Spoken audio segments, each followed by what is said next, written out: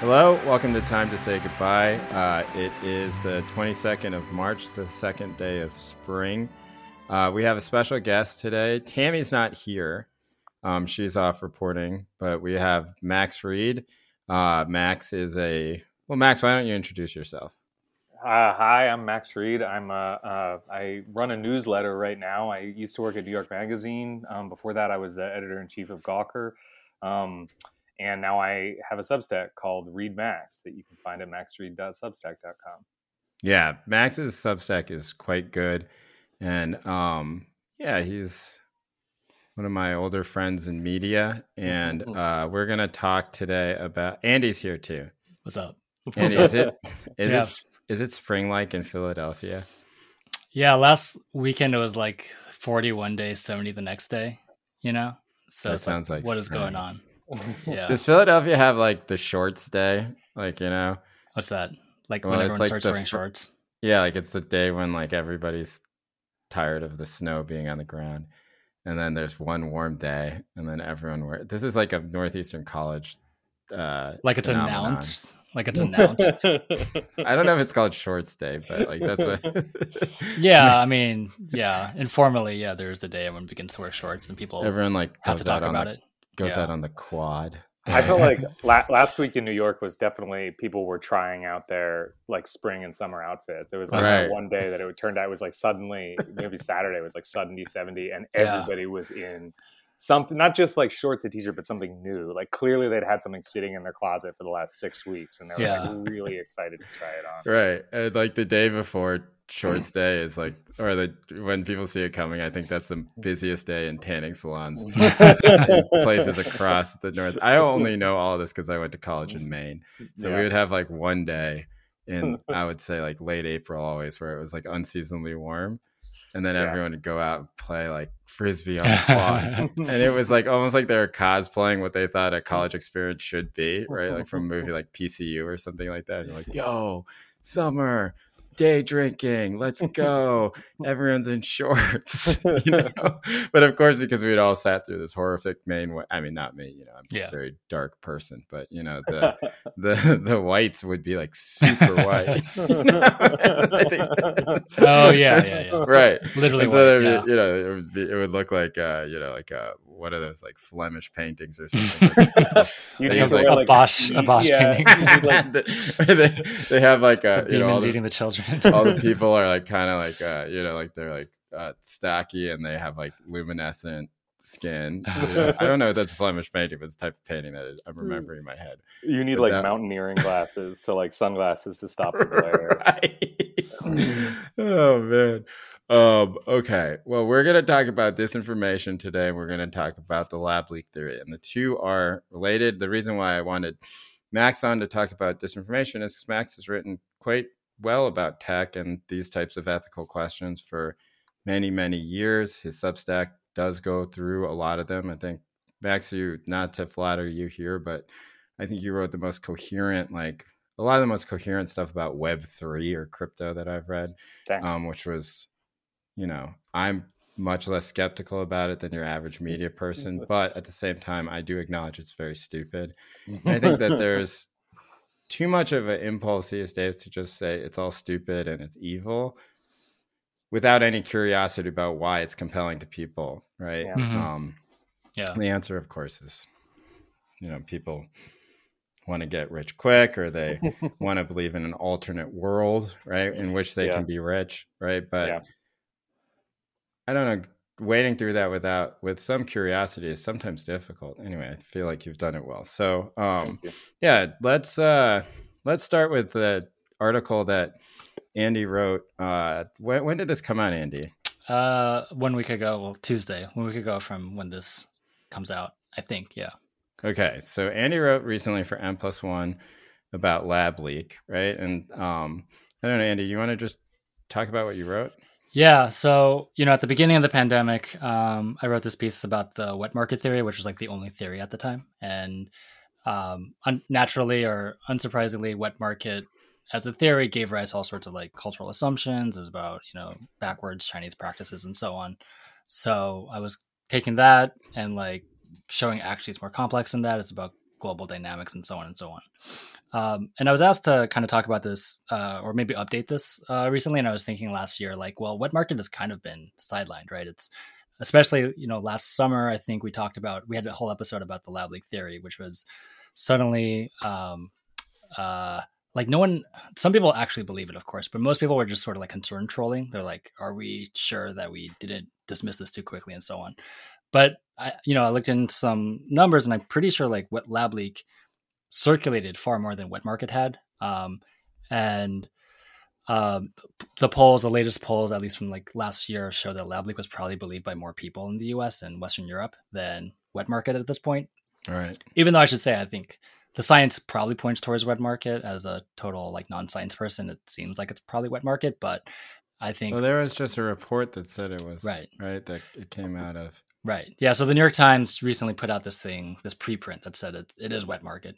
If you read the papers, I don't think it actually says too much new stuff. It just kind of compiles in people like Matt Iglesias and Alina Chan who believe in the lab leak or like this doesn't prove anything. They're just like, this doesn't prove anything. This is just the liberal media trying to stuff it down our throat. It's a preprint about Matt Iglesias. And no. The reaction was by Matt Iglesias.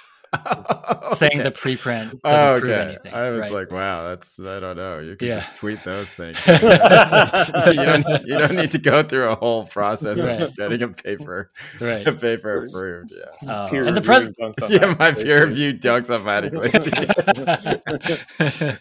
You would have a good response to that. He'd be like, this is why credentialism is bad. I mean, to be fair, the presentation was during the invasion of Ukraine, so it was kind of weird, but it was like on the front page, it was like this big bold letters. So you thought like some, smoking gun had been discovered. That's what I thought, because I didn't read the article. Yeah, I still haven't read the article. Okay, so you're saying it's not a big deal, right? I mean, I think for skeptics, it doesn't prove anything conclusive. Okay. It did further my belief that, it's probably wet market. I don't know, But anyway, so the point is, like if wet market is potentially a racist theory, right? And then a lot of people said, well, lab leak is also motivated by racism towards China, towards Asian Americans. But these are actually like opposite theories, right? In the sense that the stereotypes they give rise to. Wet market is China / Asian people, some generic Asian people are backwards and they're dirty and they're unhygienic. Lab leak, if you kind of dig into it, and I started reading some of this conspiracy, it's published stuff, but I could portray it as conspiratorial. They're getting into these like elaborate theories of like secret bioweapons programs, how they are, doing all the sophisticated, cutting edge, but also like unethical science, gain of function research. And so there's something that's interesting there where like the generic ideas of racism or Orientalism don't actually do a disservice basically to the distinctions. And if it's the case that, I think wet market was almost immediately, especially by like good liberals, right, kind of rejected, or the racist stereotypes were rejected. Like there was that brief moment where people were like, Chinese people eat bats and mice, but then very quickly people were like, don't do that. My friends are Asian. Don't say those things, right? But lab leak, I think, has been allowed to run kind of, what's the word? Like, has been allowed to has not been shut down, right? And people like Jon Stewart are like, I think it probably is a lab leak. Like this is or Bill Maher or something. Yeah, I mean, yeah. So this is like, it's safe to talk about the lab leak in a way that it wasn't safe within sort of liberal PC circles to talk about wet market. So I think that kind of leads me to this discussion of, I think, and I'm drawing on this work by this literature professor where you live in Berkeley, Jay, Colleen Lai, who just kind of says, Orientalism, this classic idea of Orientalism from Edward Said is about Europeans looking down upon the Islamic world. But there's a different kind if we're going to talk about the sort of 20th century version of the United States and its relationship to East Asia, which is like a totally different Orient. It's a different set of power relationships. And this gets into a lot of stuff we've been talking about on the podcast, where like a lot of the stereotypes around East Asians is not about how backwards they are, but actually how modern, advanced, too advanced, they're model minorities, they're whatever, like competing for college spots or whatever. And I think the lab leak theory kind of is playing on this generic idea that China, Asian Americans, Chinese scientists in the United States, right, they're doing the secret, top secret, super advanced stuff, right? So it's not backwards, it's like super advanced. And Again, since I don't think there's like those two are mutually exclusive.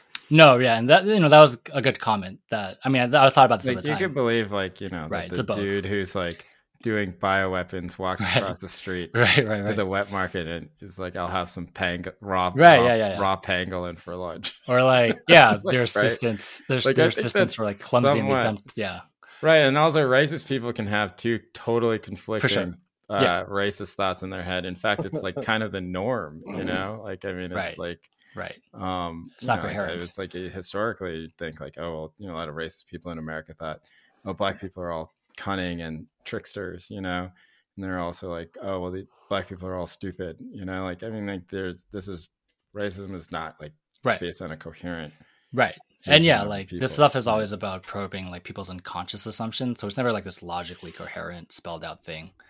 So I agree, it's like, it's probably a combination, but I do think that I don't know, I think the conversation would be suited if we kind of acknowledge that there's two kind of almost contradictory things. I agree with that, right? They are contradictory, right?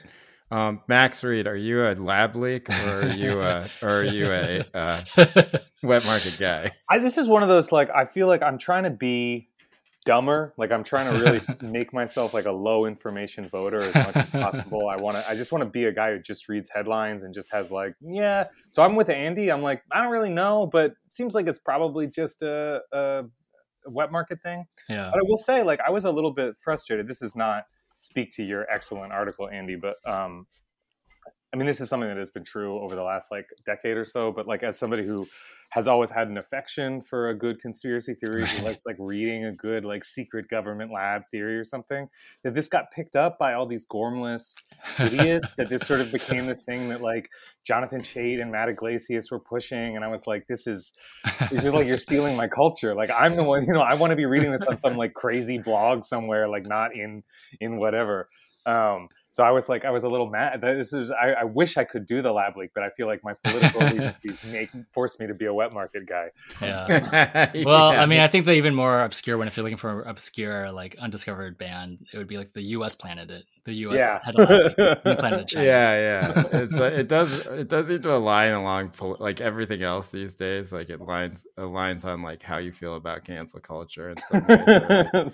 I did I had no clue, Andy. Something I learned from your article was cut out. Oh, okay. Sorry. Oh, I can hear him.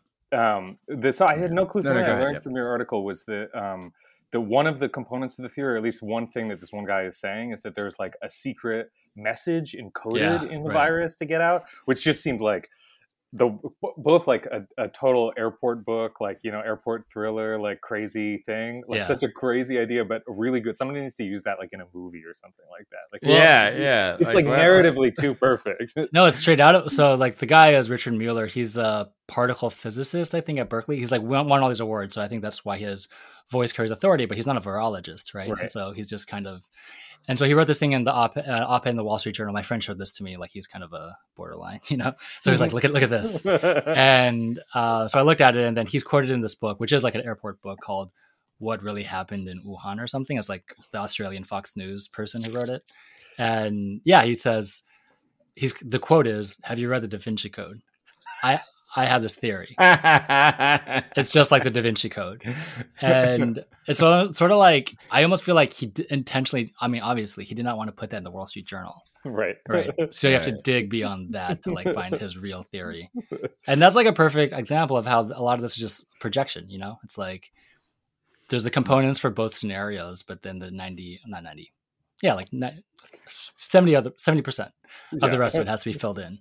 Right. That would be a cool movie if somebody like the good scientist put like a message in a DNA code. What are the letters? It's like A, C, and they're just like, I don't know how many words you can spell from that. Like, it's like Morse code, right? Gattaca. It is. I mean, it does like totally speak to the stereotype too, because it's like, oh, it's this anonymous like drone scientist, like held back by the authorities, secretly trying to communicate with the civilized world in some way or the other. Right. And the other thing about it, and so like I think right now of the mainstream publications, The Intercept is the one kind of pushing this the most, because the other aspect of it, it's not really about blaming China, it's about blaming Fauci. and this guy Peter Daszak, and like U.S. institutions for covering things up. So Intercept is constantly doing these FOIA things and like publishing all their results.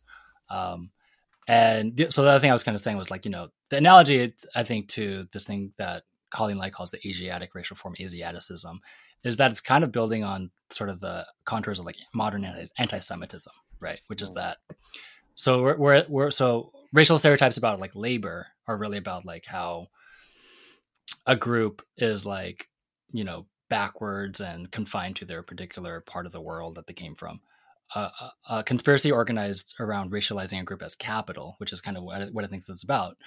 So anti-Semitism and the sort of anti-Asian theory is really about how they're secretly behind these global networks. And so even if it is about Fauci and Peter Daszak, that doesn't disprove the fact that it's this sort of conspiracy theory organized around that has the shape of a global conspiracy or has the scope of a global conspiracy.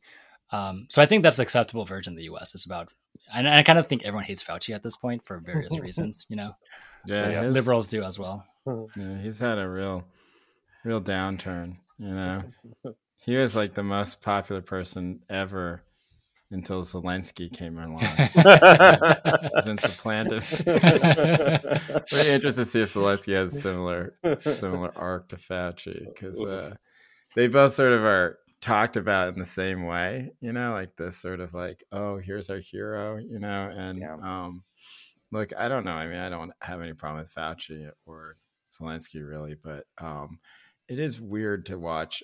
We can talk about all of that in a little bit. I don't know, Andy. So like how does this work within like a lot of what you write about in the second half of this piece is about the world economy, right? And Chinese economy. Yeah. This is, you are a historian and I think I can say this out loud. You're a Marxist historian. So obviously this is not a surprise. Yeah. Yeah. Surprise. Are there non-Marxist historians? Oh, I say 99% of them are. Oh, really? I am in the bubble of all bubbles. If you read only like books from Verso, you're gonna get like the small selected slice. I am part of the Verso book club. Where they send me. Really? They send me like a book every month. And what was the latest? I don't remember. Anything memorable? No. No, some of them are really good. I mean, they've sent me some books that I think it was about coronavirus or something like that. What I generally do is I read like the beginning and the end of them, and then sometimes if they're compelling enough, then I read the middle of it. Right. I forget what the last one was, but it's a good practice. 99% are not Marxist historians. Okay, what about on Twitter with over 2,000 followers? No, but that's like, that's all the resistance guy. Like, I feel like a huge portion of the resistance was like liberal, non-Marxist historians. Of course, yeah, no, for sure. Like the Kevin, I mean, I don't think he's offended if I said like Kevin Kruse types, right? They're not Marxists. Yeah, exactly. They're just like true blue believers, Right. Like somebody has to write books that your uncle buys for, to like read or whatever. Like, no, that's true. What about what's it called? What about the dude who wrote the capitalism essay and wrote Evicted, whose name I can't remember right now? Matthew, what's his name at Princeton? Matt Desmond. Yeah, Matt Desmond. Well, so this is like a debate, which is like, so he was like the one who wrote the capitalism essay in 1619 project, right? That's what he's talking about. There's this debate about like, what do we make of this now like very commonplace argument, right? That America was founded upon slavery. American wealth was founded on slavery. Capitalism was founded on slavery. And I don't want to like bore listeners, but you could say like there's small like different assumptions or arguments along the way that might, I would say like that stuff is actually quite compatible with like liberal identity politics. Okay. Right. Are all of you on a text chain? We have one. I have several text chains. I asked that knowing that the answer was yes, just not from you. But from I mean, liberals are on text chains too. This isn't a secret. Are you on any? Who isn't on a text chain? Yeah, that's true. I mean, I'm not on that many. I'm on like 2. One of them is with Max. I would not describe our group text as Marxist, Jay. Yeah, it's definitely not historians, definitely not academics, and definitely not Marxists. It's more like well-heeled shit poster. I would describe it as Jay describing his gambling losses to an audience of sympathetic men. That was this weekend. Oh my god, it was this weekend. What did you lose? Oh yeah, it didn't go well. I didn't lose that much money, but you know what? I'll just take a pause here to explain what Las Vegas was like this week, because I went to Las Vegas for a couple of days. Holy shit! For March Madness. Okay, it was like crazy, and I've never seen it that crowded before. And every single person there was like in their 40s or 50s, was a dude, and was like and was with like 6 other dudes, right? That included me. I was like one of those too. And then it was the first day of the tournament was also St. Patrick's Day. So you can imagine, you know, I mean, it was awful, and nobody was wearing a mask. Right. Everybody was slammed into like these tiny spaces together. And you couldn't place a bet because the lines were too long, like for the sports, you know, for the actual tournament. You couldn't get in a restaurant because the lines were too long. And you couldn't really do anything because it was too crowded. It was crazy. I think everyone collectively was like, let's go, bros. Time to leave the fam at home. You know? Let's go get wild, which is what my thinking too. Yeah, so I don't judge these people, but it was not fun. Why would you go to Vegas instead of gamble on your phone and watch TV at home? Like, it's not closer to the sport itself. What type of question is that? You know? I guess, but you're not like watching the boxing event. You know, like. Yeah, I know, but you know, you just want to watch like a bar with like 30 TVs. Well, it's in a sports book with the world's largest televisions, but yes, we couldn't even get in there, you know? Yeah. It's fun. I don't know. It's usually fun, but it was really not fun this time. And I've been constantly testing for COVID since I got back, because I was like, if none of us got COVID this trip, it means COVID is fake. You know, that was my thinking, because it was so crazy in that sort of way. But I don't know. I'm clear so far. Do you bet on UNC, or just avoid betting on UNC because you can't? No, I did. But you know, I don't know. Like when you're deep into a gambling problem, you don't make estimations like that. You know, you don't go like, oh, am I going to be too emotionally invested at the end of this game? Because there's no actual emotional investment to your bet. You're just doing it because you're bored, you know. It's more like, can I actually get this bet down in time? But no, I didn't win or lose very much money. But it was like a horrific experience overall. Also, flying these days is crazy. Anyway, what were we talking about? Chinese economy part of the essay. Oh yeah, good lord, that was like 10 minutes ago. Right. I mean, yeah. Oh yeah, that's why I was like, because Andy here at Marxist. Right. When Tammy's not here, you need Tammy to like really make sure everything is staying on track. It really is true. I'm not doing a good job of making sure it really is true. I'm like free to go totally out the rails here. All right, so Andy. Yeah. Let's finish out. You tell us about like how this relates to the sort of peak of the Chinese economy a few years ago. Yeah, I mean, the point is, I kind of do this like armchair psychology thing about like why is this lab leak theory so plausible? Why does everyone believe in it, even if there's no necessarily like real evidence? And I say it basically maps onto people's rising antagonism towards China as an economic threat. So especially in like the richest parts of the world, places that were the richest parts of the world, Western US, Europe, Western Europe, US, Japan. And, you know, for that conspiracy or for that kind of and there's other examples like the conspiracy that China was spreading COVID through 5G towers. There's the China Initiative in the US where they're arresting scientists, right?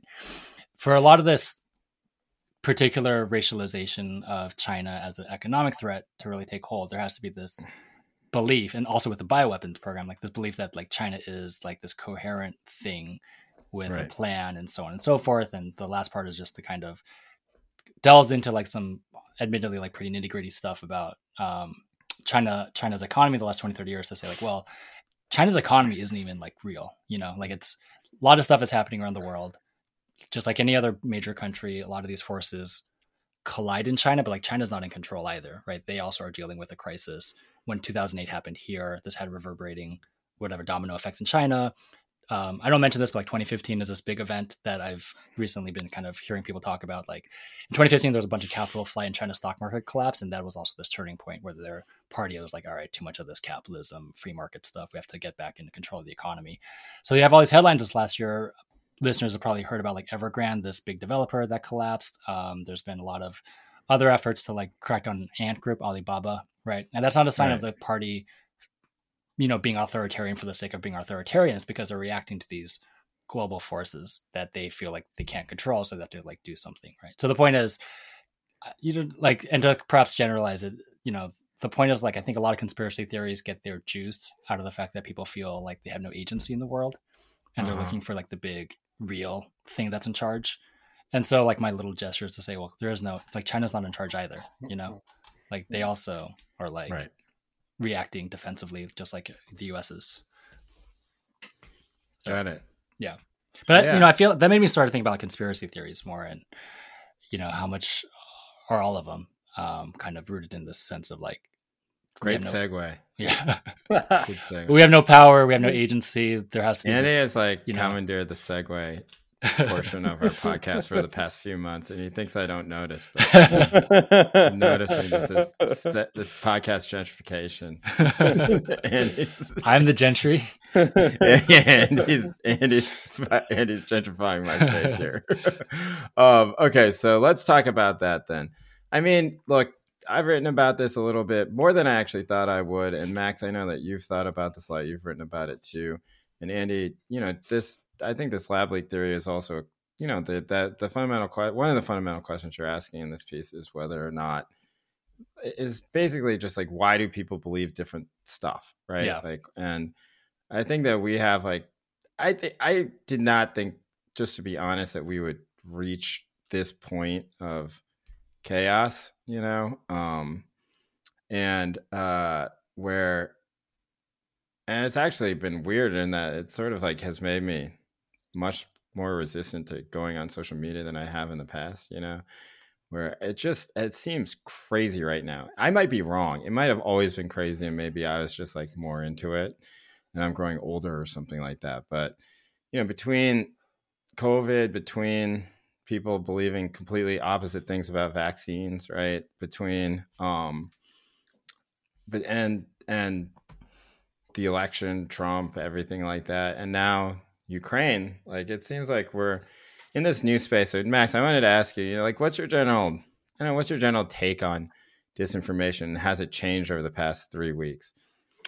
That's a good question. I mean, I think I'm been one of the interesting things, you don't want to be too sort of academic about looking at a situation like the Russian invasion of Ukraine and say, oh, this is like interesting as a study or whatever. But it's pretty interesting seeing the energies of like the disinformation brigade, not really sure how to handle like an actual ground war between two relatively well-resourced armies, in the sense that like both Russia and Ukraine are putting out an amazing amount of propaganda exactly the way you would expect. I don't mean this in a sort of judgmental way, exactly the way you'd expect two armies at war. But because we've got this kind of mini industry in the media that's emerged over the last half decade or so, really dedicated to the idea that like disinformation of any kind is a problem. I'm not sure that there's been a good reckoning within the bigger sort of mainstream institutions about how to encounter this. Like something I'm thinking about, I don't know that you would call Vice a mainstream institution, but there was a big piece in Vice just like last week or 2 weeks ago that was like, these leftists are sharing Russian disinformation, and what people were doing is they were sharing true things that the Russian, various Russian government bodies and state affiliate mediated were saying, and nothing that was being said was incorrect at all. So it would be totally wrong to call it disinformation. But people have this kind of idea, this framing of this kind of information war that requires you to only say the things that are right or convenient for your side, or to make sure these things. None of this is like not obvious if you take a second to stop and think about it. But I've been interested just like looking at these things and seeing that there's not there isn't a kind of the political commitments seem to be shining through over the kind of normative commitments to like so-called disinformation, if that makes sense. Right. For sure. Andy, what are your thoughts? Wait, so to clarify, Max, you're saying like, are you kind of saying like disinformation is used as a way to cloak what are basically partisan battles? Like, yeah, I think they're so. anti-Russia. Yeah, I mean, I think there's like this. I mean, just to put it in more blunt terms, like, you know, you have a lot of people who are like, disinformation is the reason that people voted for Trump. So I'm going to go out and I'm going to battle disinformation. And then you get into a situation where Ukraine is, as a component of its informational campaign in its war against Russia, is sending out disinformation. You know, making claims about what's happening in the war that are plainly not true. And on the other side of it, Russia is making claims that are in fact true, but to the extent that you spread them, you are potentially aiding the Russian war effort in one way or another. Yeah. And it's interesting to see this sort of the truth campaign kind of abrogate itself a little bit when it encounters a situation where the politics are not quite as cleanly cut as they might have been in the first place. You know, and, like, what else did we expect? It's not like it was totally unpredictable. But I mean, as a way of answering Jay's question about sort of, you know, has it changed? I think we're watching the sort of the machine that got created, the sort of media machine, the meme machine that got created in the wake of the Trump victory, kind of run into a new phenomenon that they hadn't really thought about how to encounter. Yeah, and I think that criticism has like less force. I'm just like speaking anecdotally. I don't really. I'm not compelled by our, you know, like if someone says this is disinformation, I just be curious, like, well, what did they say, you know, and like I can judge for myself, you know. I think you're alone. I think we're like I feel that way too, but I think that we're like kind of we're outliers. I think we're outliers in terms of like a type of progressive, educated group on the coast. You know, I think that most people do think that disinformation is a huge problem. I mean, I don't think it's not a problem. I just think that, like, you know, it's the way that it's been framed by the people who are tasked to frame it in a way is like a little bit weird to me, you know. But I spent quite a bit of time last night, like, reading up on the, you know, like the right wing in Ukraine, right? And I've read the stuff I usually read, which is like whatever, you know, the Financial Times or the New York Times or a bunch of like Foreign Policy or something like that, you know. And then I went online and it's like, or on social media, and it's like, it's actually a bit, I don't know, it's a bit concerning to me. Like, it's just like, it's crazy how much the two accounts of how many Nazis there are in Ukraine changes, you know. And like for some people, like Nancy Pelosi saying like glory to Ukraine was like a nod back to like the 40s or something like that, or the 30s, when like you know, the very famous Ukrainian like right-wing person like was aiding the Nazis, and like his descendants and the people who were involved in all of that are still there, and those are the people who are like part of the Azov, or like whatever, like, you know, like all of this is there. And I was thinking about it, and I was like, well, I don't think Nancy Pelosi was probably thinking that hard about it, you know. But like, it does, like, you know, like there is certainly like a troubling number of people who are direct descendants or are the actual, like, these aren't really like cosplay neo-Nazis. These are like actual Nazis with lineage back to World War II. And so it's really strange to see like where now they generally, you know, it seems like in elections they vote like there's like 3% of the vote is for like this party, but so it's not big. But, you know, it's just weird to watch, like, you know, sort of this liberal media people battling it out with like either leftists or people on the right and the actual question is like, how many Nazis are there in Ukraine, you know, which like nobody really actually debated before the war, right? Like the answer was like, oh, actually there's kind of a troubling number of these people, right? Like that was always the standard line. And now it's become, no, actually there aren't any, you know, like, in fact, if you believe that there are, then Putin has won and you're buying Russian propaganda. And Max, like you said, the problem is that when you see the videos of what some of these right-wing, like, you know, paramilitary groups are doing in Ukraine, and it's all some like, you know, shitty cell phone video or something like that, that is all Russian propaganda. Right. Right. I mean, literally, it's like the Russians are spreading it for the effort of winning their information, whatever, war. Right. And you can't really... I do understand why the response to that is like, fuck Russia, fuck this isn't real.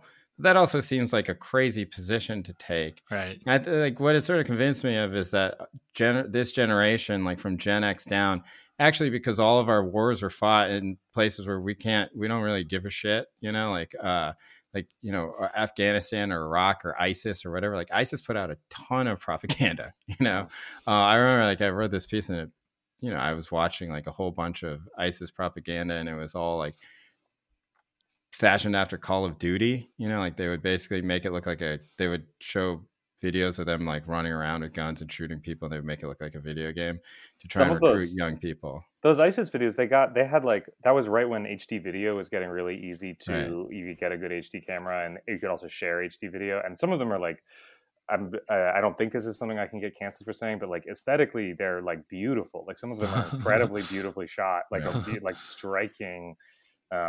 Obviously, I don't support ISIS. Nobody who's listening should support ISIS. But if you want to see a good movie, say what you will about ISIS, but their video edit, they really know their way around an edit booth.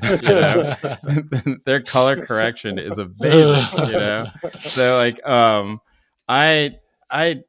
I just think that people in the West don't engage with that, right? Like, because they don't feel an emotional attachment to it, because it's just brown Muslim people, right? And there's no moral ambiguity that they have to feel or anything like that. And if you were against the war, which many, many, many people were, it was mostly like because you're against wars, period, right? But it wasn't like you believed in the sanctity and the beauty of the Iraqi people in the way that people seem to be believing in the sanctity and the beauty of the Ukrainian people, right? And so I don't know. I think it's like the first time a lot of people are encountering a ton of propaganda at once, and I think that might be part of it. Like it's just sort of like, we're like an unvaccinated and never had coronavirus body that this stuff is entering into.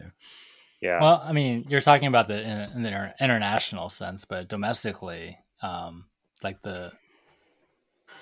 isn't the disinformation stuff all about like Fox News and like domestic politics, and how, like Fox News just made it okay to basically play fast and loose with the truth, and then, but you're kind of saying like they weren't prepared to understand like a part of the world that they had no like direct experience with.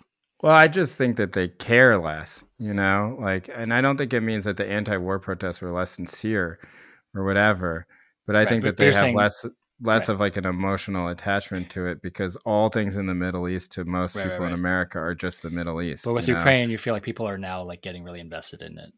Right. And they also have to learn everything on the fly. Like we had a lot of years, I don't know, since I was like 8 years old or whenever, Norman Schwarzkopf and whatever, what was it called? Schwarzkopf, No, but what was the operation? Desert Storm. Right? Storm. Like I was 8 when I think Desert Storm happened. Maybe I was 10 or something. Yeah. So my whole life has just been conditioned to like a very baseline understanding of every conflict in the Middle East as being exactly the same. Basically, you just swap out the year. But this is like a new thing to learn, and I just think that people are in some ways also trying to scramble to catch up in a way. And a lot of questions like how many Nazis are there in Ukraine are not like, they're not known. Although, even though if you Google a little bit, like you can just find that the answer, it's still like a contested question. Yeah. I think it's worth saying too, like this is not part of what's at stake is that there haven't,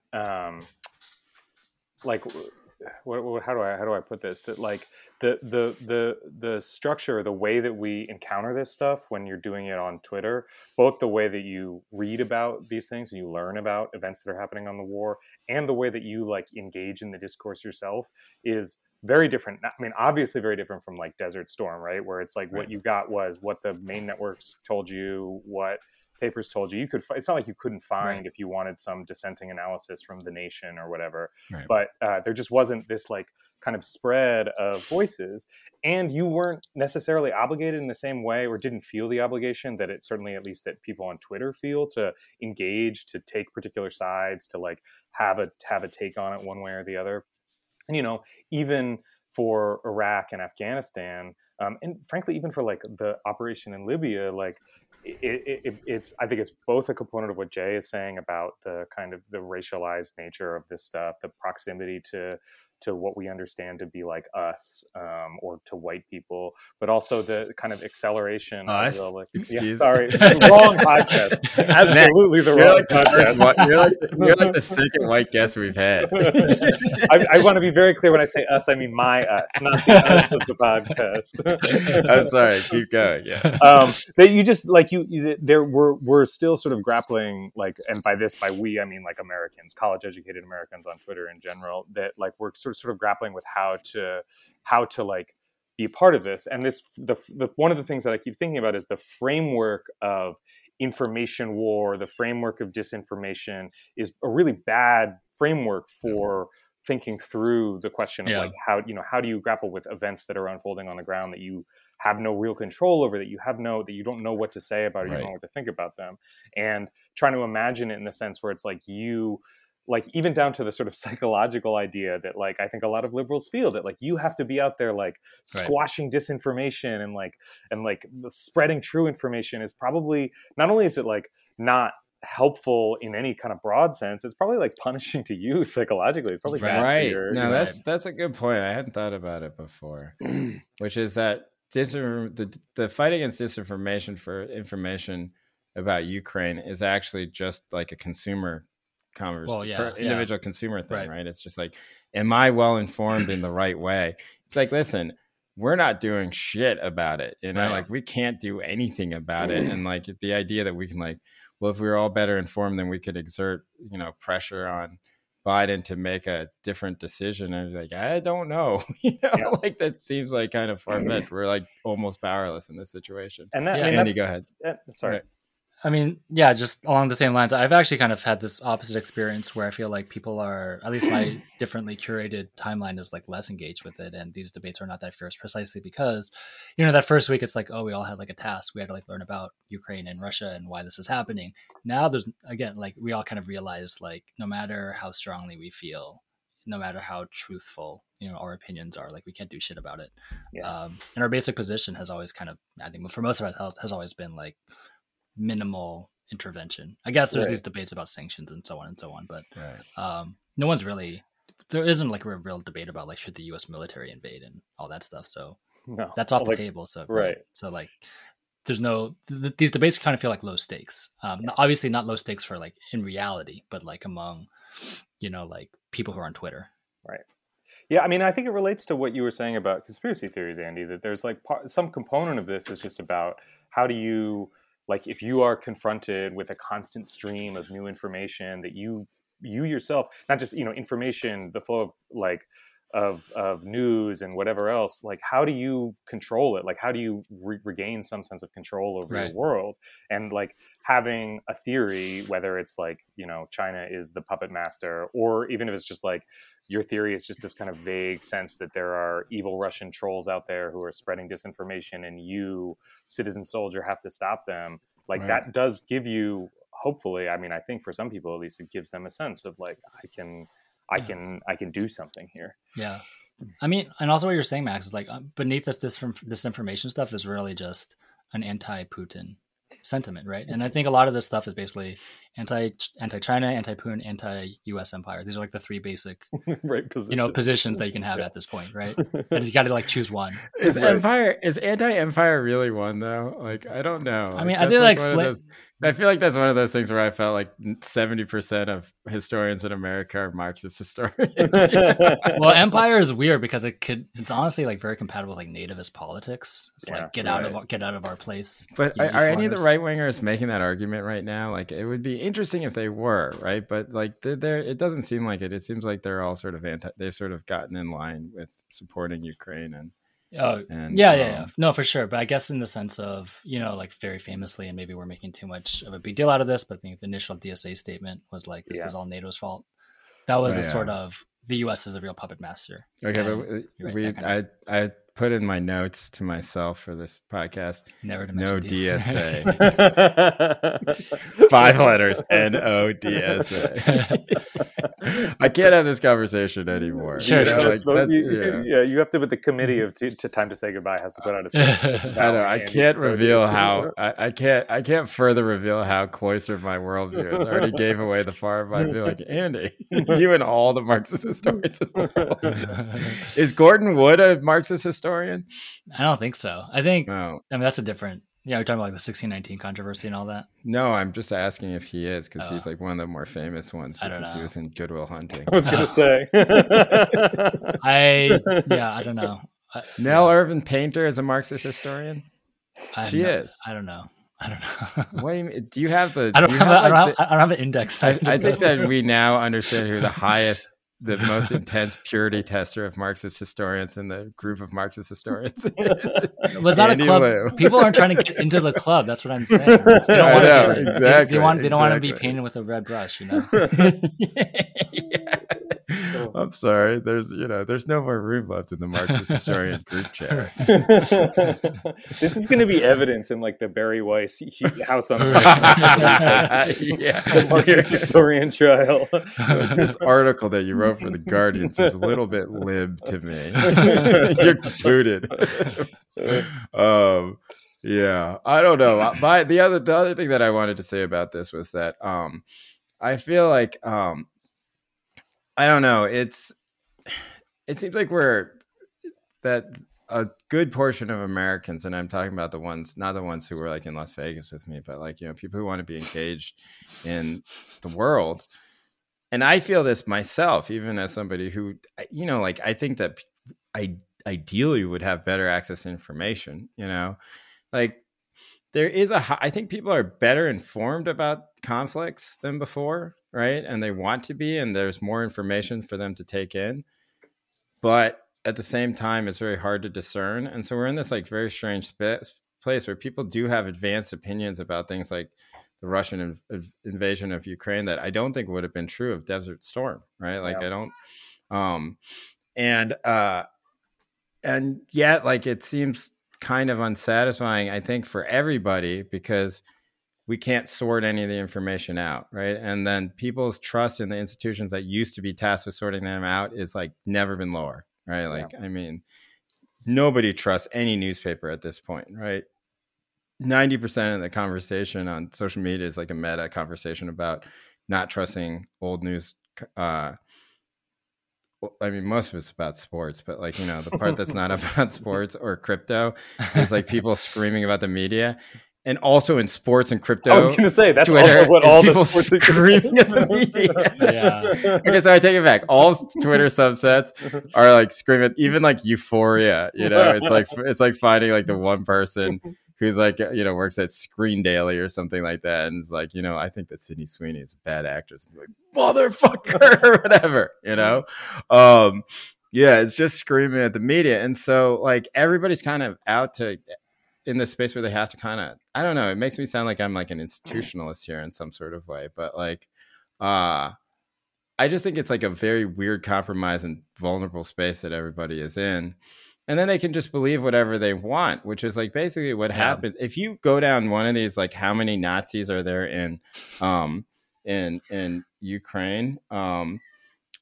Like it's nuts, right? I can totally see how somebody could become convinced in 2 hours that Ukraine is like 90% Nazis and that Zelensky is compromised by the Nazis, even though he's Jewish, like he's like their puppet to hide their Nazis. Like that's the argument that's out there.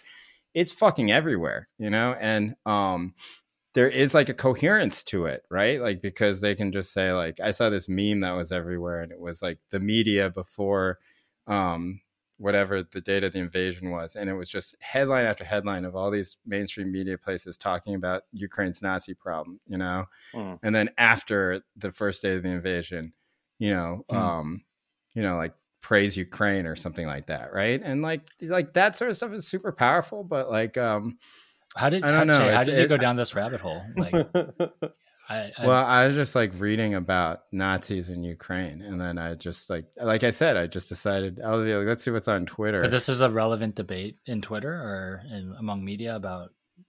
No, well, that's their proof that it's true.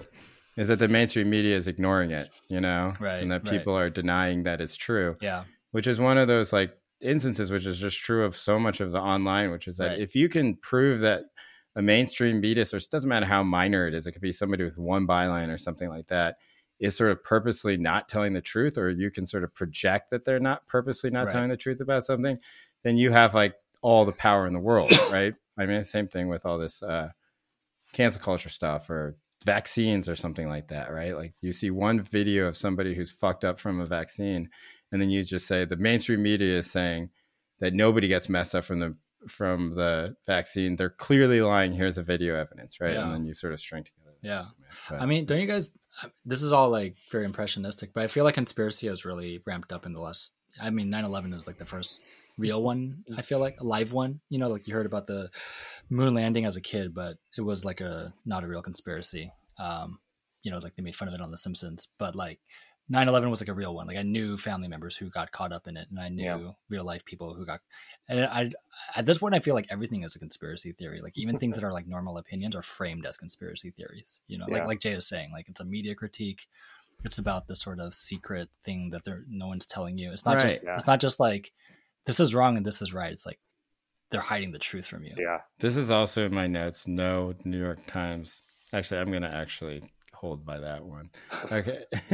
I was just going to say, I wrote a piece for New York Mag about, that was just sort of, it's just not a long one, but I spent a little bit of time just like reading about the various sort of political and historical and social scientific theories about why people believe in conspiracy theories. And it's helped me sort of think about this, because I don't think any of these, I think I had 4 or 5 different kind of broad theories about conspiracy theories, and none of them are necessarily mutually exclusive. It's like there's all these things, and you know, some of it is really people have believed in conspiracy theories since the dawn of modernity, basically, that like we have that the founding fathers, there's a lot of, speaking of Gordon Wood, there's a lot of good like American history work done about the belief of various most of the people who wrote the Constitution, that there was like some kind of conspiracy against them to end liberty or whatever. And some of them thought it was like the Jesuits or the Catholics or whoever.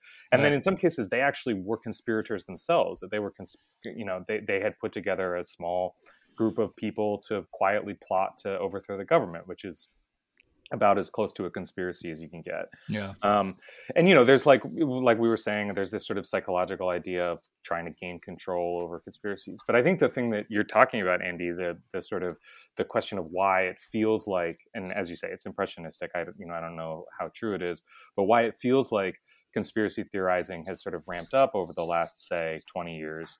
And we should say, you know, JFK is like, that's the big dad of conspiracy theories in the 20th century. Like a turning point? I think so, but like I don't disagree that the something about 9/11 and the times that since then is like the it's accelerated. And I think it's what Jay's saying about the decline of trust in institutions, that you end up in this place where you know, you don't want to make the mistake of saying like everybody believed the same thing in 1955 or whatever. But there was clearly like a hegemonic idea about what the world was, how it worked, who was doing stuff, who was in power, how things happened. And that has just been whittled away, and you can blame neoliberalism, or you can blame capitalism, immigrants, blame immigrants, exactly, trans people, whatever you want to do. But it is really obvious to me that there's like a real crisis in trust in institutions. And I think it's one of these really weird things. If you're coming from the left, like you can be in this really weird, there's a great book by a sociologist, a political economist named Will Davies. I can't remember what the name of the book is. Maybe we can put it in the show notes or something. But you know, his point is that what he writes about is that we're sort of hitting this crisis of liberalism. And the thing about you know, we all hate liberalism because we're on Twitter and we know that liberals are annoying and all these things. But you can make a really obvious and really easy case for liberalism over sort of chaos, war, the 30 Years' War, you know, European religious wars, whatever, because it provides a way to generate a lot of like violent political energy into systems of disputation. And when that starts to get whittled away, you're in this, especially if you're coming from the left, you're in this awkward position of being like, liberalism sucks. It's wrong. It's like wrong about how humans work. It's wrong about how politics works. But gosh, I would prefer that bad thing to like just endless sort of strange, mutating, kind of like chaotic Twitter, you know, whatever it is. Yeah. And I think so that to me is like the big task, one of the many tasks of any kind of like realistic left of the 21st century is like, okay, so if liberal institutions are dying, or there isn't enough trust to create a functioning society anymore, like what are we replacing them with? What comes next? What comes after that? Totally. I mean, assuming that we really think, for all we know, we're in some weird interregnum, and it's all Joe Biden's gonna bring back trust in government somehow. But I wouldn't bet on that. I know it's not. I feel weird about it. What you're talking about here, Max, because like I think that there is a large part of everybody, especially at our advanced age with children. The three of us are dads. 3 Dad podcast. Like 3 Dad pod.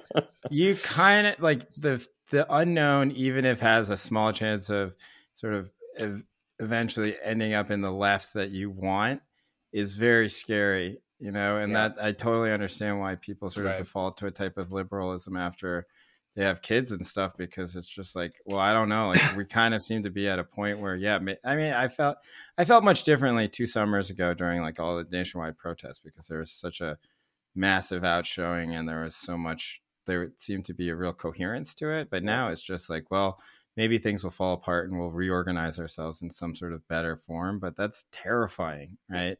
Annie, like to your point, I'm not sure. Like I agree that 9/11 is like sort of the big daddy of it, but I think that this stuff in modern times, I agree with Max that the big mommy,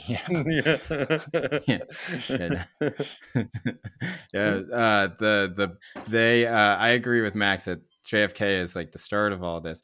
But I think that the anxiety around this particular moment is, and why it spawned all of this, is a combination of the Iraq invasion and WMDs, right? And then like 2008, right? But much more like it's just very difficult to, believe anything about any type of invasion because of the WMD thing. And the way that the WMD thing was the WMD thing, I don't know why I keep calling it that, but like the way that it was processed was actually a critique of media. Right. It was not like I think people sort of expected Dick Cheney and Paul Wolfowitz and all these people to lie to us, right? But it was, the real offense was around what's her name at the New Judith Miller, right? And all these op-ed writers sort of lining up and saluting the flag and sort of buying into all this stuff that a lot of people at the time were screaming were wrong. Like I think that's pretty front and center in people's minds. And I don't think it's just the left, right? I also think this is a large portion of the right. Yeah. For sure. We think of conspiracy theories as right-wing ones, but I guess what I'm kind of saying, maybe Max agrees, is like, I think we should probably also acknowledge that a lot of leftist thought takes the form of quote unquote leftist thought takes the form of conspiracy as well. Right. Which is like, there's this big corporation, like corporate America or whatever, this like blob. Yeah, I mean, we should say everything you hate, right? Right. And we could say too, like one of the reasons people believe in conspiracy theories is because literally there are conspiracies. Like there are lots of conspiracies. You can point at so many examples of history of stuff that seems deeply too evil to be true to actually be true. And part of one of the many challenges is this kind of like, okay, well, given that, how do we make a functioning society where you raise a kid and you have an MBA and all this stuff that where you can sort of trust people a little bit. I mean, just that's the height. I was thinking for this podcast, at least for this audience, it's like the height of a civilized society is the existence of the National. Right, it's like we read Woj tweets and try to reverse engineer who they're talking How to. do you have an MBA? So, okay. Do you mind if I nerd out for like 2 minutes? Because I have a broader point, but I think I have to explain. So, okay. I always, on Max's point about like, what do we replace it with? I always kind of think about this broader mythological thing that Marx does in Capital. So really quickly, Marx presents the book by saying the world looks like pretty simple. There's a lot of money and there's a lot of things, and we just buy things with our money. On the other hand, there's a clear contradiction. If you're always buying things at equal value, like $10 of money buys $10 of bread, how do you explain people getting rich? How do you explain the economy actually growing? How does capitalism actually work? And so he starts with what appears very visible on the surface, tries to probe that, and he gets to his secret answer, which is there's one thing that you buy that actually creates wealth for everyone else, and that is labor, right? And what always stuck with me, kind of thinking about this later, is like his method of presentation is not about you sheeple believe in this thing that's wrong, and I'm going to tell you the truth, right? He tries, and this comes from like his philosophical background, where the point is to take what is readily available to probe what is, the appearances to get to the essence. But that essence is not just throwing away what's visible. It's actually like accounting for what's visible and those contradictions and so on. Because, like the Hegelian point is like, if you just replace one thing with another, then that thing you replace with could be replaced with another thing. And that's called the bad infinity. And that just leads to nothing. Right. True knowledge comes from working through the contradictions of what you can see to get to. So I've always thought about that in terms of like, if a lot of this conspiratorial thinking is let's just tear things down, what you see, no, you can't believe anything you see, let's just replace it with a different reality, then that's not going to last, right? Because that's just going to be torn down again over and over and over. If you're going to provide a sort of critique of how society works, you have to actually account for all the things, that are also visible, right? And it has to be, sublated. It has to like build upon what is visible. And that also gets to this point of like, well, if the leftist actually wants to win anything, they have to win over people who disagree with them. You have to like aim towards a broader theory of how the world works. You can't just have my theory versus your theory. Like a lot of, leftists and rightists, they just really, I think a lot of them are really happy with just being on a team that disagrees with other teams, but they're not really interested in like persuading the other side, and accounting for like why you think the way you think and so on. So that's what kind of what Max was suggesting, and that's what I kind of think conspiracy theories. Max what Max was talking about kind of reminded me of that point, which is like conspiracy theories and this sort of like idea that everything you're seeing is just like this mirage, replaced by something else. I think that's not actually leftist or progressive. It doesn't really end up anywhere. It just replaces one reality with another. Yeah, the sort of the most basic version of this isn't even conspiracy theories or of what you're talking about. I think it's like the endless kind of play of hypocrisy accusations from like one side to another. There's sort of like, if the idea that somehow you're just going to tear everything down by revealing that everybody is hypocritical or whatever, and it's sort of like this is just there's right. When you talk about a bad infinity, like that's what Twitter is. right. Yeah. It really is. Yeah. Yeah. The weirdest part about all this is that I don't actually think that there's much disagreement amongst the left or the right about what should be done about Ukraine. Right. Yeah. Like, I think everyone's kind of okay with what Biden is doing. Right. Like, there's no actual faction in the U.S. calling for like a no-fly zone. Right. Other than like, I don't know. It seems like cable news reporters. Actors. Yeah. Right. Like Sean Penn and Wolf Blitzer. Right. Like it's like a bunch of celebrities, but I don't know. It seems like sanctions and, aren't like, it seems like most people are like, okay, sure. And then like, I think that if they started sending, like, can you imagine if they started sending troops there? Like, I just think that it would be political death, but it also, outside of actual death. And so it's strange because there is like this warring thing, but it all revolves around something that most people agree upon, like it's like there's no like actual policy differences. It's just a choice of interpretation, like of what you actually think is happening. And then, yes, there are wingnuts like, like Candace Owens, like going out and sort of like spewing, Russian propaganda or stuff like that. But I don't know what that proves, like I don't know. Is she compromised by Russia? Maybe. I have no idea. It's kind of unlikely to me, but like, it seems more that she's just like a complete contrarian and is just going to always like pivot that sort of way. Do you know what I mean? Isn't Tucker Carlson also doing pro-Russia stuff? Like, what is the end game? I mean, I guess it's that just hurt Biden and get Trump back into office. Right? I mean, maybe Tucker Carlson is. I have no idea. I mean, it'd just be weird.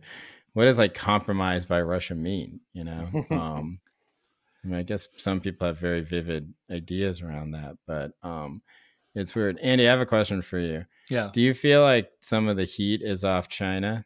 No, it's a good question. I think people are pivoting to like, well, what does this mean for China? And yes, so when you all talked about like, are you just being a parrot for Russia on my timeline, which is like heavily, towards Asian news, like I send a lot of don't be a parrot for China. Don't repeat the talking points that the Chinese administration wants. So there is that fear still, right? That how you report the news is going to be biased. I mean, I think No, I mean, I think ultimately, like, part of the liberal, or like from Mearsheimer to whatever, like their whole morale is like we should get out of Russia because the real enemy is China.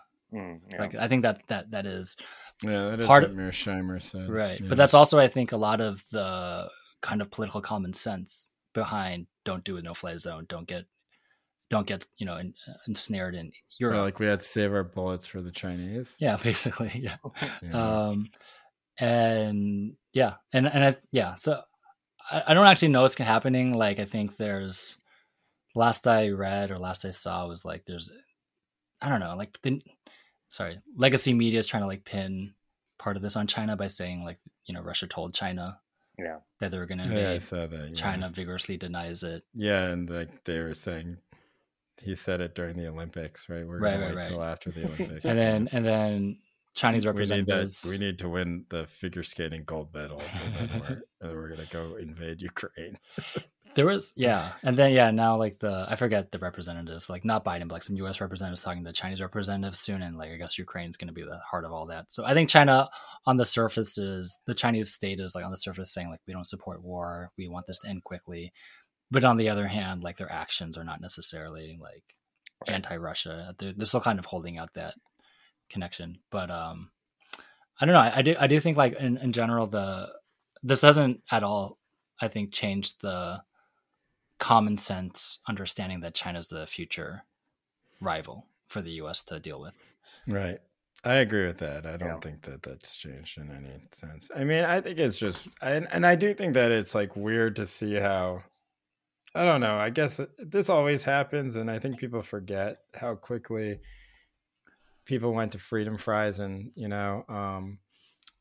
I mean, what was it? Victory cabbage. Like, that was in World War II, but like freedom fries and stuff like that. Like, it happened overnight, and yet there's still something a bit unsettling about, the pouring out of vodka and the sort of Russian stuff, just because it seems like people don't have a great grasp on, I mean, I don't know. I think that this is not to say that I don't think that this is particularly morally complicated as a war, invasion of a country is bad. Like I think everyone agrees about that. Yeah. But it is strange to see how a kind of jingoistic American patriotism is invoked when there's no military response, and it's like, it's kind of not our problem in a lot of ways, but I don't know. I guess it's just like, it's weird. And also weird to me how dominant this is over the news. I thought people would stop caring about it at this point, and we would move to like projecting whether or not Trump was going to run or not. But maybe that's next week.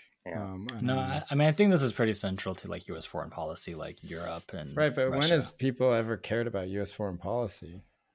I don't know. It is tapping into some weird, like 3 generations ago Cold War nostalgia. Like there is something triggering for, I guess, like our age and up. Maybe people younger than us have no feelings about Russia as the enemy, but I was young enough just to remember like, becoming vaguely aware that Russia was the enemy. And so I'm sure like people who are older are just like, they were just ready to go. Oh, they've been triggered. They're the dormant Russophobia. And like Putin is just like a very easy, like if you're he's looking villainous. for, if you're looking for an enemy in the world. He's a bad dude. He was a bad dude. I was thinking, I was trying to think about what made, of all the things that people like sort of around the world are saying about Putin, what made him the maddest. And I decided that it was him being stripped of his title as the World Judo Federation president. That's going to have to be part of any negotiations. I know. It really is. He's like, listen, I don't care about any of this stuff except, I need my... He's like, do you know how much money and time I've spent into building judo worldwide?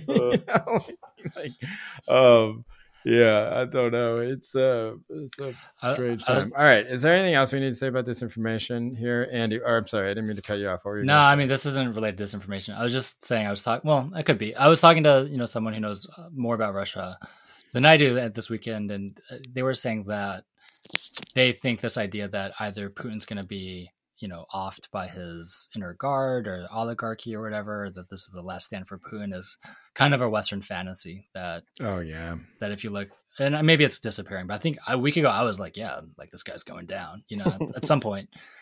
And he was kind of saying like he thinks Putin has another 10 or 15 years or however long he's alive. Like, but it is sort of like it raises this question of like to what extent is the news kind of colored by like cheering for a certain result.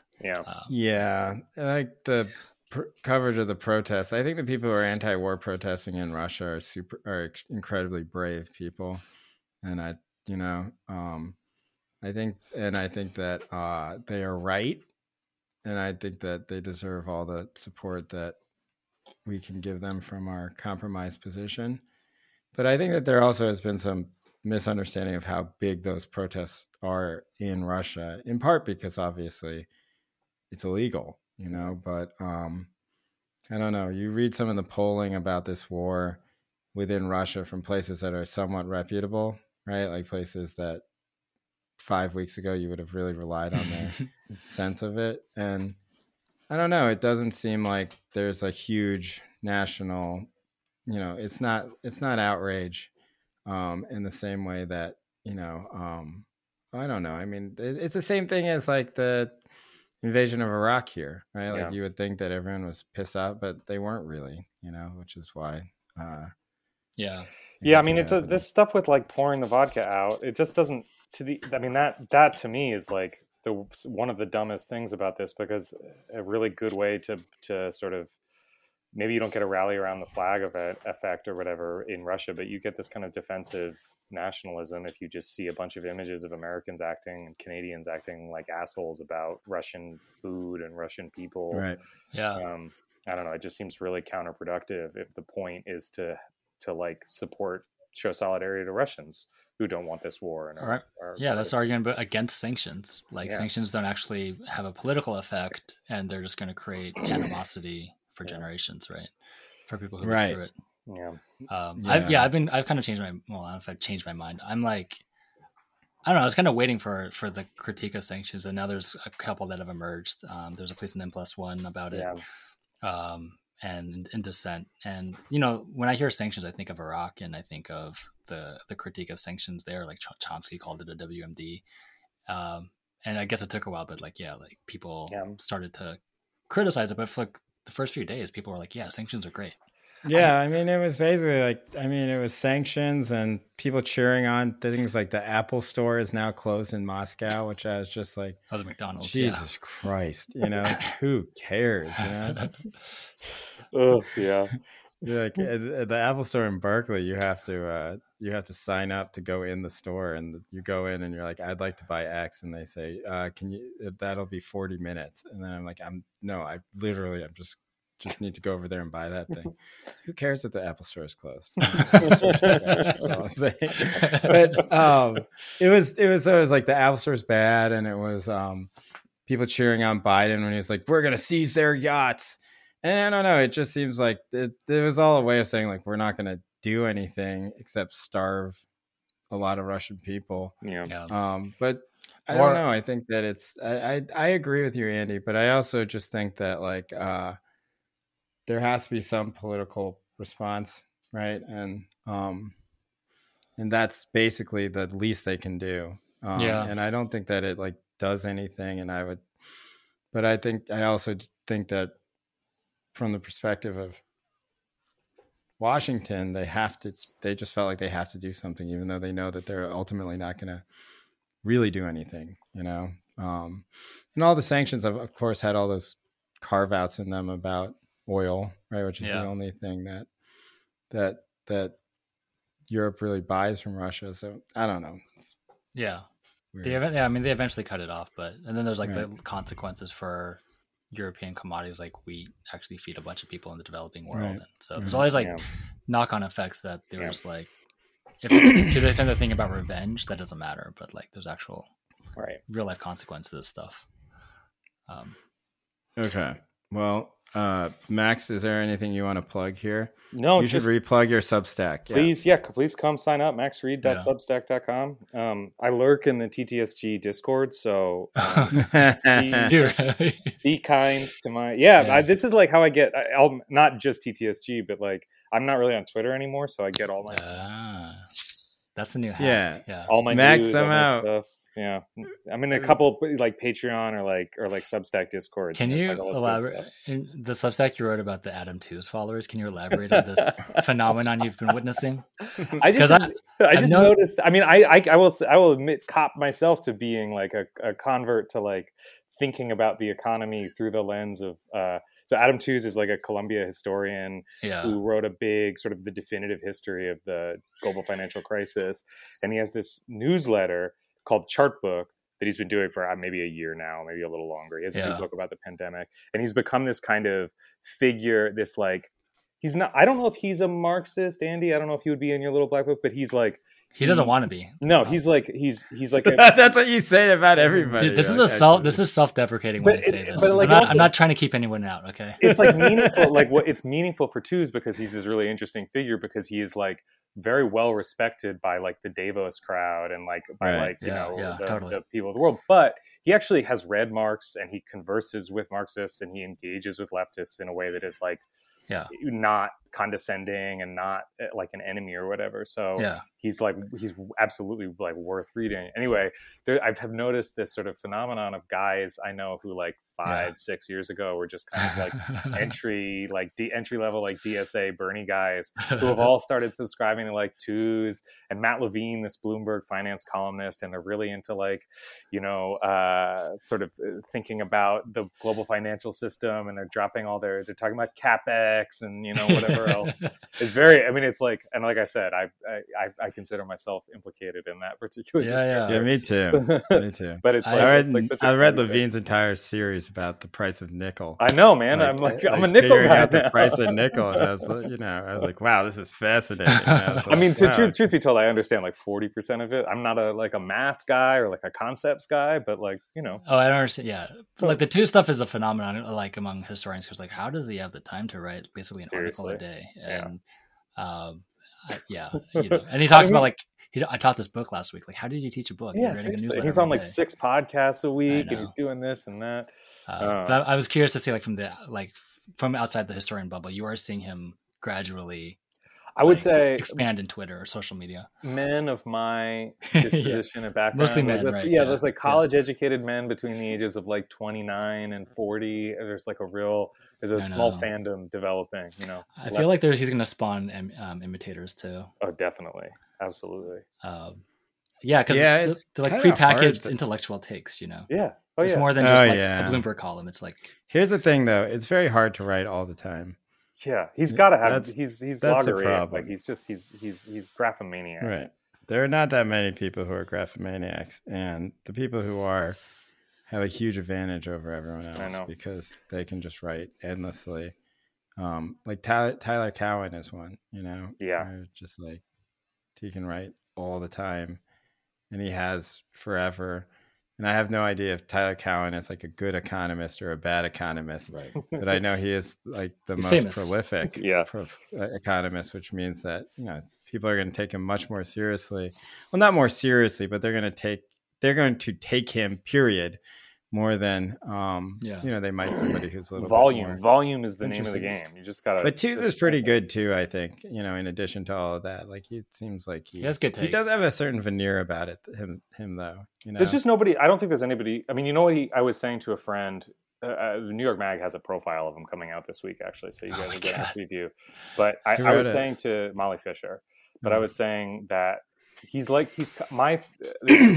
is not really this is not going to sound like an advertisement, but I think structurally he's kind of the Ross Douthat of the left. Like he's this guy who gets taken seriously by like centrists and like center right people, but he's also this sort of gateway drug to further left, to post Keynesian and even sometimes Marxist or Marxian economists. Yeah, and no, I definitely like and I wonder if this is a generational thing. Like I made this decision to like I should actually like read numbers and understand the economy in addition to criticizing it. And maybe it is about access now. Everyone can access these things and they can look at a chart and basically understand what it says. But I do think that's like a thing that and I think there didn't really used to be stuff. It was like if you wanted to give yourself a lefty or even post Keynesian like education and economics, it was much harder to do. It's like access, but also like economics departments in universities are so right wing. He's not an economist, right? And all the people who do this are usually either outside economics departments or in their heterodox departments, which is like 4 schools in the country. Like really? New School, UMass, Notre Dame, Right. Oh, that makes sense. So, is that what Pete Buttigieg's dad was at Notre Dame? No, he was literature. He was doing Italian, I think like Italian literature. Gramsci, yeah. But like that's the kind of thing that in college was like the rage, like to read Gramsci, which is like a cultural critique. But now I think people my age younger are just like, no, let's just make some charts. Because it's so easy. Yeah, that sounds bad for me. Luckily, I only have about 15 years left before I hit the old retirement bed. Okay, well, Max, thanks for coming on. Everyone subscribe to Max's Substack. If you'd like to support the show, you can support us at goodbye.substack.com. You can email us at timetosaygoodbyepod@gmail.com. Or you can reach out to us on Twitter. Our Twitter address is @TTSGpod. It's when you support the show, you get access to our Discord, which has very lively all the time. People conversate about a lot of things. I don't think I've ever actually used the word conversate before. Like converse, I think, is the real word. Conversate. And they talk about all sorts of stuff: television shows, organizing, NBA. The NBA channel is very active, and a lot of, I don't know, I always find the funniest conversations in there about like movies and television and stuff like that. And, that's about it. Thanks. Cool. Bye.